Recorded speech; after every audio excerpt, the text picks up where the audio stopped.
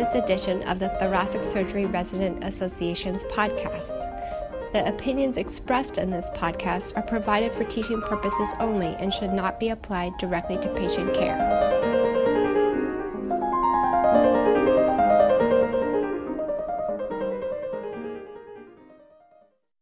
Hello, everyone, and welcome to this TSRA podcast regarding international training in cardiothoracic surgery. My name is Mia Lehtinen. I'm doing my cardiothoracic training in Helsinki in Finland, and I'm an associate member of TSRA. And today I'm joined by two colleagues, esteemed colleagues from both the US and Europe, to discuss how career pathways can cross borders of countries and what kind of pathways there are for those residents who are interested in doing a more international training than what the traditional one is. So doctors joining me today are Dr. Arnar Gersten from Yale.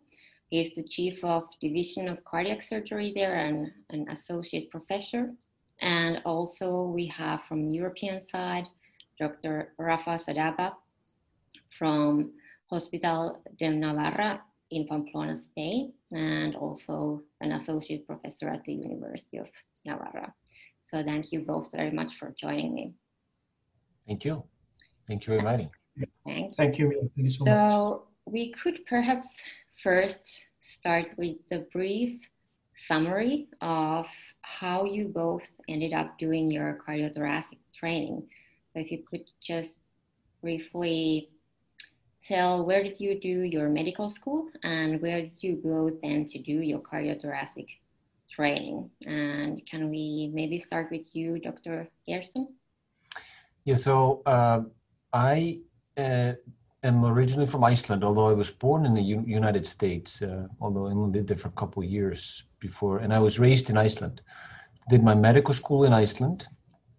And then for general surgery, and at that time when I decided whether to go, well, in Iceland you have to go abroad to get your advanced training, at least at that time point. And it's either option to go to Europe or the US. I decided to go to the United States. I went to Yale into general surgery, and then I went to get additional advanced training in cardiothoracic surgery at the University of Pennsylvania. And following that, I came back to Yale and on faculty as assistant professor initially. Then with a little bit of sidetrack back to Iceland, basically been here at Yale for full time since 2016, although total for close to 22 years. Great. Okay. Dr. Sadaba, could you share your pathway? Yeah, so I'm originally from Spain, from the Basque Country in northern Spain. So I attended university, it was the University of the Basque Country. And it was at the time that we were finishing medical school that we started to see adverts from UK. They were looking for newly graduates doctors to come and work over there. And it was so easy. And I always wanted to go away for some time that I just went to England. It was very easy to find a training job. And I did my basic surgical training there. And then was lucky enough to go into the higher surgical training. So I got what is called a national training number, which is what the local graduates would get. And I finalized my cardiothoracic surgical training there. In that time, I spent 1 year away in Australia, in Perth, in Western Australia, at Sir Charles Gardner Hospital. And that was a very interesting experience for me and for the rest of the family, because the 5 of us went there. And as soon as I finished my training and I got qualified in the UK, I was lucky enough to find a job in Spain, and I came to Pamplona, which is quite close to my birthplace. So that's the story of my life. Thank you. Thank you for sharing. So both of you basically have been traveling quite a lot across the oceans as well. The system in Iceland, of course, is really unique, since you sort of are forced to go abroad if you want to go advanced in your training. Was it then really easy to find information about how to apply for a training in the US or how to apply for trainings in Europe? So at that time, certainly, well, this is in 97, 98 when I go there. So the information was primarily, you went to the library or to the bookstore and bought a book about training programs in the US. A lot of it was though, I think at least for Iceland, people from Iceland coming to the US based on personal connections of other Icelandic physicians or surgeons who had trained in the US. The same applies actually when there are a fair amount of people from Iceland who train in Scandinavia.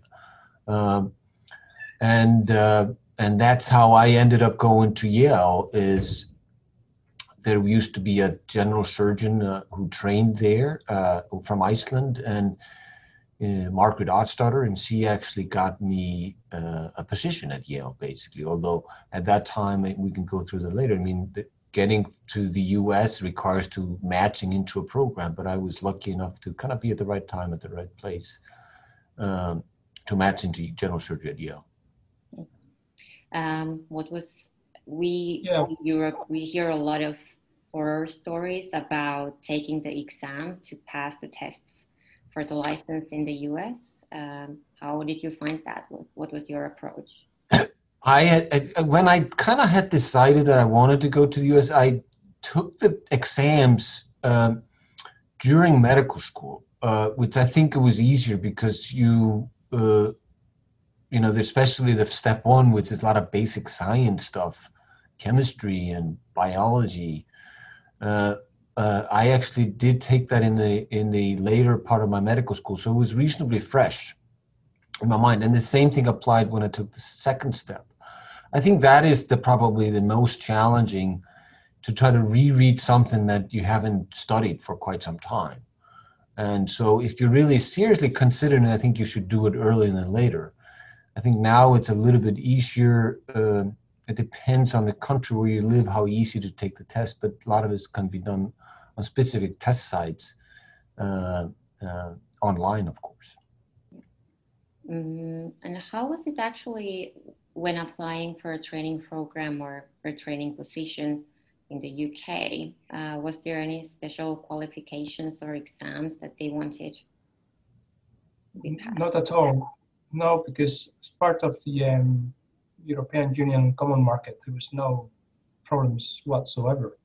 The way it used to work at those days is that the British Medical Journal had a jobs section, and all the training positions were advertised in there. And so you would apply for it, you would send your CV. If you were selected or shortlisted, you would go for an interview, and then if you were selected, then you would go for the position.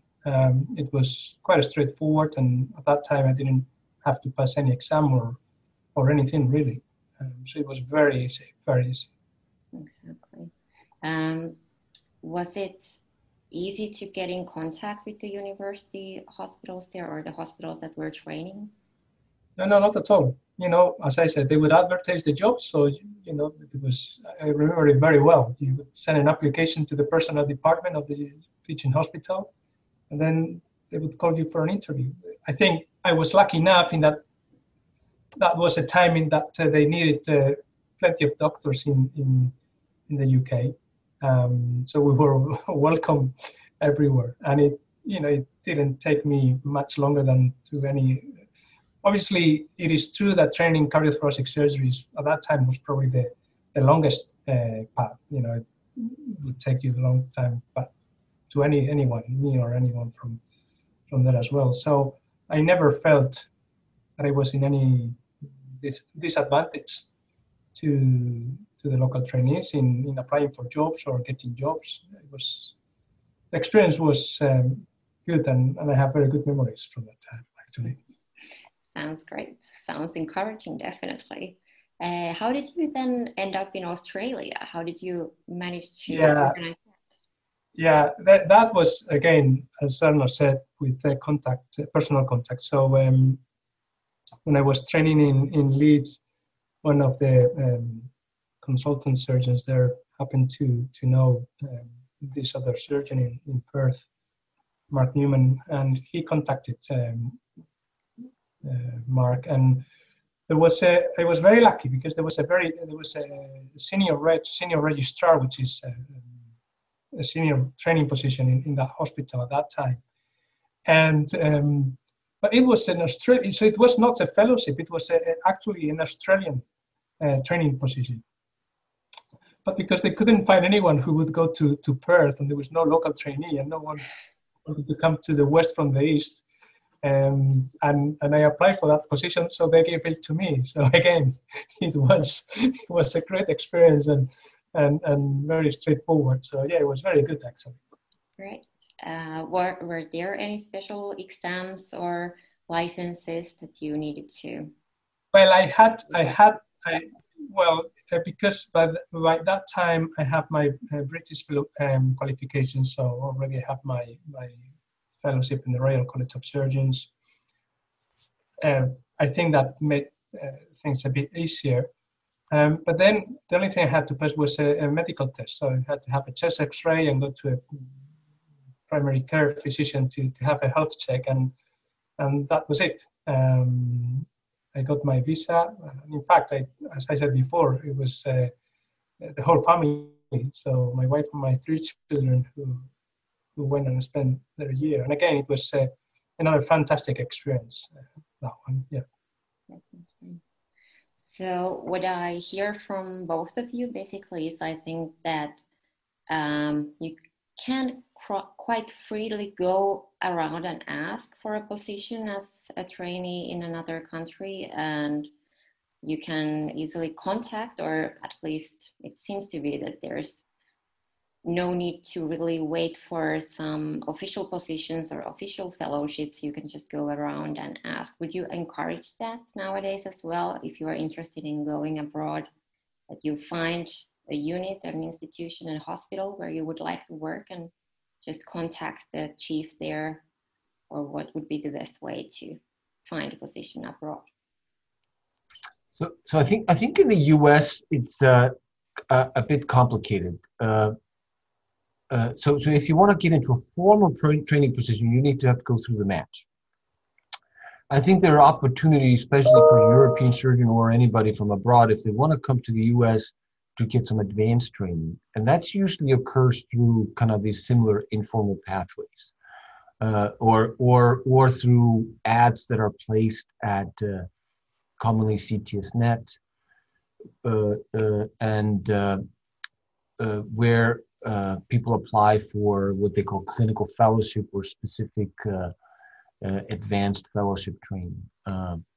And that doesn't have to go through the same matching system. And I think it is important to note, at least I think it is true, especially for coming into the US, even matching into a program, developing personal relationship and reaching out to people, your compatriots or somebody that you know, always matters. Because, and specifically if you want to come and do residency in the US, because there's so many highly qualified applicants, and it's difficult to weed through very good applications. And certainly, having personal communication about a certain individual always helps. Yeah. Dr. Sadapa, do you know how? Yeah, I think in Europe, again, if you want to do the it's a bit easier within Europe, isn't it? But still, we have the language barriers in Europe. For some, that might be a problem. There are some countries in which things are much easier than in others. It was much easier for me to go to the UK than for a British student to come over to Spain, regardless of the language, because you have to go through different selection processes. And you know that there is an issue in European countries, that there is there are so many different, every country has different systems to go into training, and that makes the whole thing quite complex. Whereas as Anar was saying, if you want to do an advanced fellowship, or you want just to spend time in a different country within Europe, that is not that difficult. And I think that there is a fairly good interchange of junior surgeons across many European countries. And I think, and we've spoken about this before, that I think is for us is important to make it easier for people to train in different countries within Europe. Going outside, away from Europe, that I think is even more complicated, and it's probably more difficult than in the past. Although we are globalizing, we are, the world is becoming flatter for many things. So this is not that easy. And trying to develop examinations to certify surgeons so they can travel more easily. That's one of the ways to improve matters. And then also important, I think, that is the opportunity that in some countries, like in Europe or North America, can offer to people coming from underserved parts of the world. And I think that is something that on which we should also improve. You both also have done the step of going from the country where you were trained back to your home country, where you weren't trained, but where you continued your career. Was there any problem there once you had finished your training to get that training sort of accepted in the country where you go back to? Yeah, I can. So for me, once you finish your training in the U.S., especially if you take the so-called the U.S. board exams, then it was easy to transfer that, and it was recognized in Iceland by the medical authorities. I'm not sure that is like that everywhere, but I do suspect that's the case. Certainly, it's interesting. I certainly went back to Iceland. I worked there for 4 years, and then I came back to the U.S. Is that, especially if the longer time you spend away, I think, from your home country, like it becomes somewhat challenging to navigate the system where you are from, actually. There is a significant difference, I think, between different countries, how we practice, how we interact, and how things are done. Although I really liked working back home in Iceland, and the reason why I decided to go back to the U.S. was for additional opportunity there arised. So I think you have to be. I think there are challenges initially, no matter what you do, especially when you come from Europe to the US, even just for training. In the first few months, there's a culture shock. And it was a bit of a shock also coming back, although, not a little bit less, but certainly you can see that a little bit, how that just the way that things are a little bit, just the way that we practice is a little bit different, to say. Yeah, it was, I didn't have a problem because, having a European degree then in the UK, so I didn't have difficulty coming back to Spain, but it was a bit of a shock. And I agree with Tharma, took me a while, and I had to, my mindset had to change to say, listen, this is not the UK now, you're in Spain. This is how it works, things work here. You either like it or not. If you like it, that's okay, and you stay. And if you don't like it, either too bad or go back there, And the good thing is that it didn't take me that long to get used to the system here, but it was a bit of a shock to, changing everything, because the whole concept of work in one place or another. It was funny because it was my year in Australia which made me think of coming back home, because the way of life and everything in Australia was probably a bit more like the one you would find in Spain than in the UK, and family also matter in that decision. But yeah, it took me a while to settle down here, and learn again to live in the system. But it's okay. No regrets whatsoever.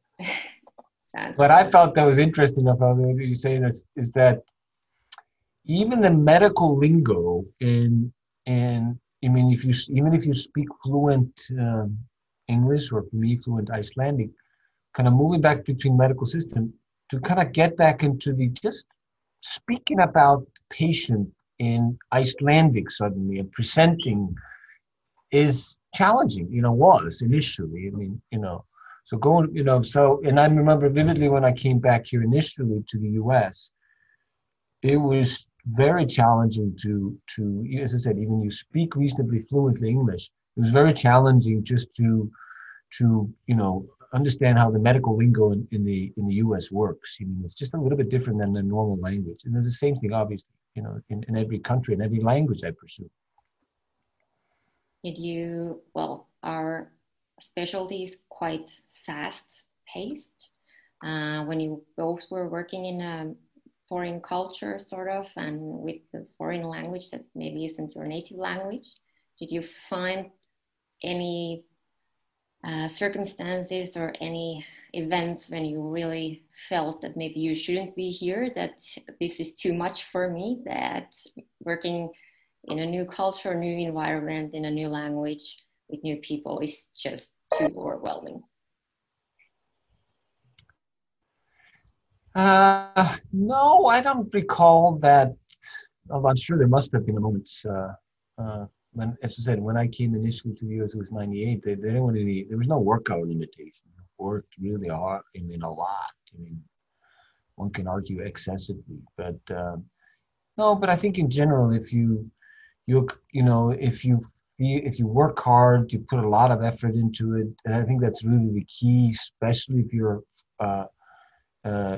foreigner in a country. The first few months when you need, go to a new place, especially abroad. Obviously it matters nowhere. It's also in your own native country. If you take a new job, you got to work really hard the first few months.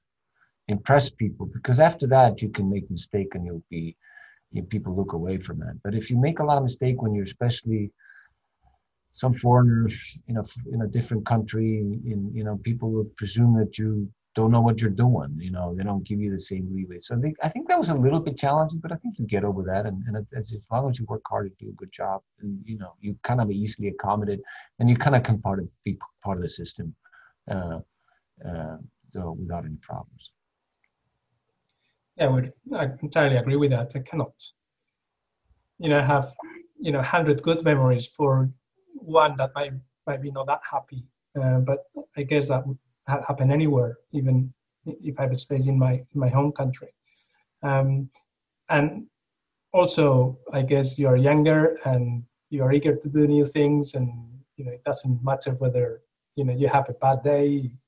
Everything else is more important, and I have loads of anecdotes of funny situations, but I look at them, and most of them, at the end, good memories.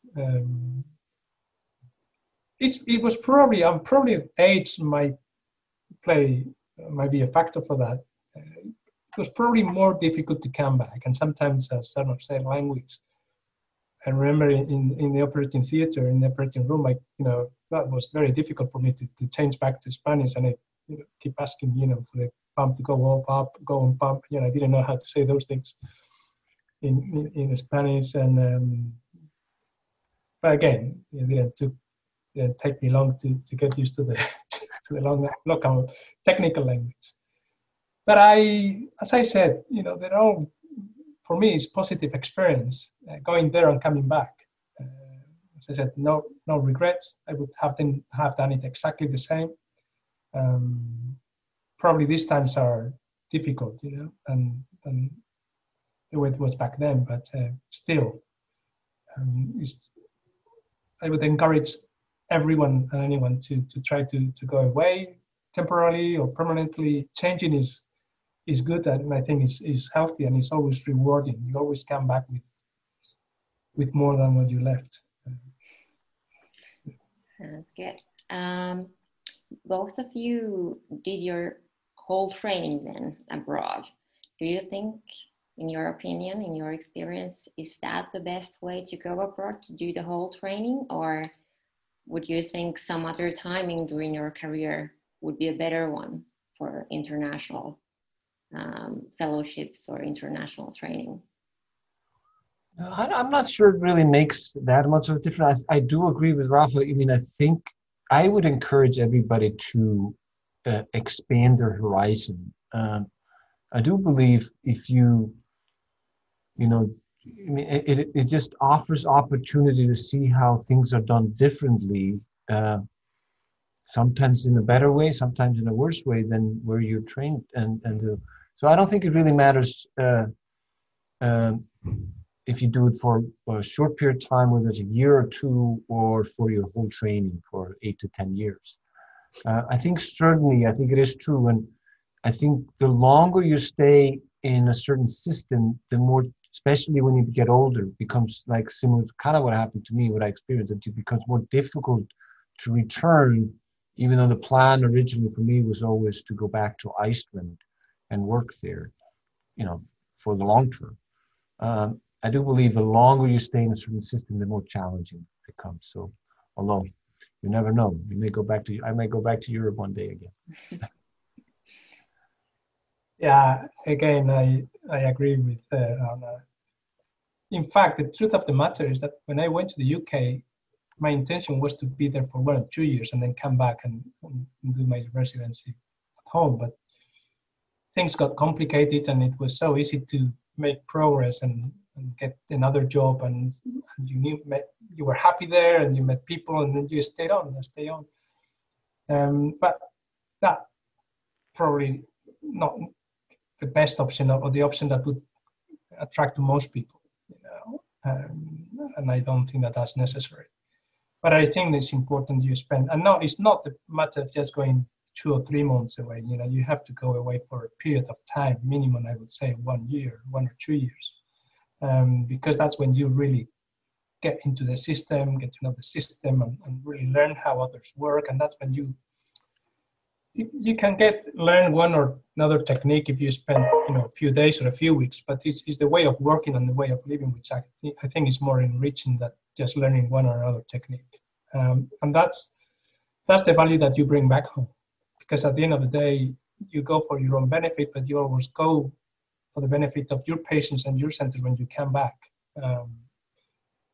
And therefore, I think that you know, that's also spending a year or 2 years for me would be the ideal. Because sorry, as Anna was saying, otherwise you might not come back. You know, and it is more difficult to come back. I think actually.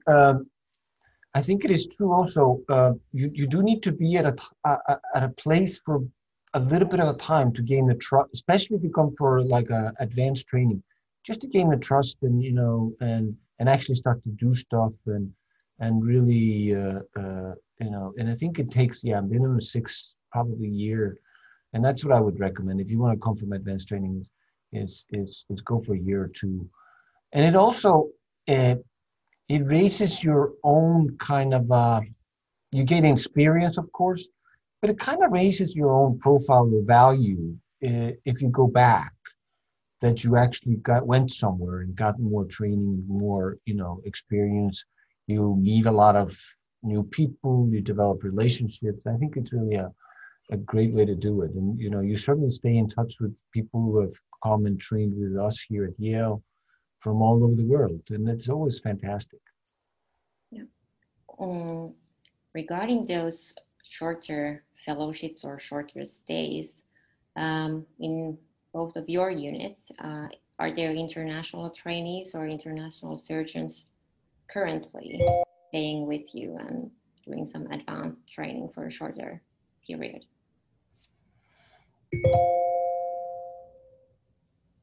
So yeah, we don't have anyone now for obvious reasons, but we tend to get surgeons, residents or junior surgeons from Argentina, and that's always a great experience for us to have them there.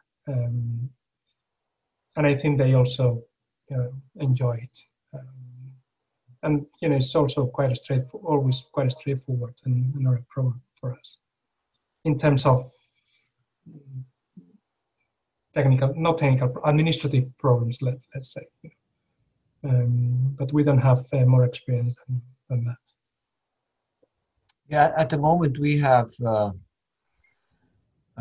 we typically have here at Yale 3, what we call clinical fellows, which are usually, not all the time, international kind of graduates. We currently have a person from Turkey. There's hopefully, if things kind of open up in the next couple of months, we'll have a person coming from the UK. And so we do value that, I think to offer people that experience, and also, certainly value having people here from all over the world. So I think it enhances our program and provides opportunity for everybody. Right. So definitely spots open, arms open for international trainees in both of your units. I think that it is enriching for the fellow who travels, but as Arnar was saying, it's also enriching for the center who is taking the fellow. Having people from as far away as Argentina or other European countries, you always learn things. One way or another. It's always meeting people from far away. It's always beneficial. You always learn things. So for us, it's interesting as well. Right. Okay, so our podcast is going towards the end. And at this part of the podcast, I would like to ask both of you to give your idea for these two scenarios that I would have in my mind. What would you recommend?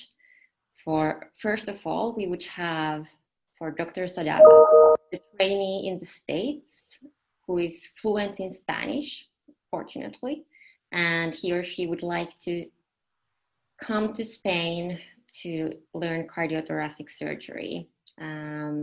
He or she has just finished the training in the US in the medical school, but is now thinking about if he or she should come immediately to Spain to do the whole training or wait a bit longer and come later. What would be the best approach? Where should that person get in contact with? Where to reach out? Yeah, that is a good question. So if you just finished medical school, it would be easy. It wouldn't be that difficult to go through the entry system into training here. So there is an entry exam, which is across all the specialties, and then depending on the ranking, then you can choose a specialty and the place. So that is fairly straightforward, if you can do the exam. If you want to do a fellowship, that's very much depending of centers and how those centers have the fellowships organized. For instance, because very much some of them can offer you a salary, which is obviously fantastic, but others will allow you to be part of the team, but they don't have the means to pay your salary. So you would have to find the salary back from other sources. But all in all, I cannot see a big problem. The only thing is that you have to have your basic degree recognized in the country. But again, that is just an administrative process. It's not that complicated, to be honest. Right. And the same thing vice versa across the ocean. So a resident, or actually someone finishing their medical school in Europe who would like to go to the US and maybe has his or her eyes specifically on Yale and is wondering what would be the best approach now after medical school. What should he or she do first? So I guess you would have to. So in order to train in the US to become a cardiac surgeon or cardiothoracic surgeon, there are really three tracks. You can either go straight in from medical school into a training program. It's called so-called I6 programs. You can go into the kind of traditional track, which we call that. You go first to general surgery, and then which is 5 years, and then you do 2 or 3 year fellowship program in cardiothoracic surgery. And the third track, which is not as common, but it's called the 4-3 track, is that you match for 4 years of general surgery and 3 years of cardiothoracic surgery in the same place or same hospital training program. I think certainly there are plenty of people who would do it that way. I think for international, at the moment, for foreign medical graduate, you have to finish those steps, the exams. For most medical school are recognized in the US, so it's just an administrative issue to get it. Then you have to get an interview, of course, and get into a program. The I6 program for foreign medical graduates are quite challenging, or very competitive at the moment, so go straight into cardiac surgery. And so that is, not to say, I think there are always probably 10-15% of the people who match are foreign medical graduate that come straight in. And those are generally people who have gained some type of research experience in the US or have very strong academic credential. The I6 is extremely competitive, I think. It's probably easier way to get in or more kind of, is to go through the traditional program, is to match into general surgery. And after you do that, you go into cardiothoracic surgery training program that, after these 5 years. It's probably an easier pathway for most foreign medical graduates. And 4-3 program is also there are not many of them, and they're also quite competitive. So I think it is kind of comes to the, you do have to have a fairly strong resume, especially if you're going to go into I6. If you want to go into general surgery first, you can get into a little bit easier, but you certainly have to work hard and do well in order to get it. So I think it is a bit more complicated than getting a training spot in Europe, but certainly not unsurmountable. Just keep in mind that still a large proportion of the doctors practicing in the US are foreign medical graduates. I think it's up to 25 to 30% of people practicing in the US are FMGs. So there are plenty of people who have done it, and there are plenty of people who will continue to do it. Great. Thank you. I hope these examples now really encourage anyone who is thinking about a career in an international setting to really reach out and look for open spots abroad and ask for open spots abroad in whichever country those people are interested in. And I really thank you both for taking the time to join me in this podcast. And I really value all of your recommendations and sharing your experience in this international career session. Thank you very much. Thank you. Thank you very much. Thank you. Thank you.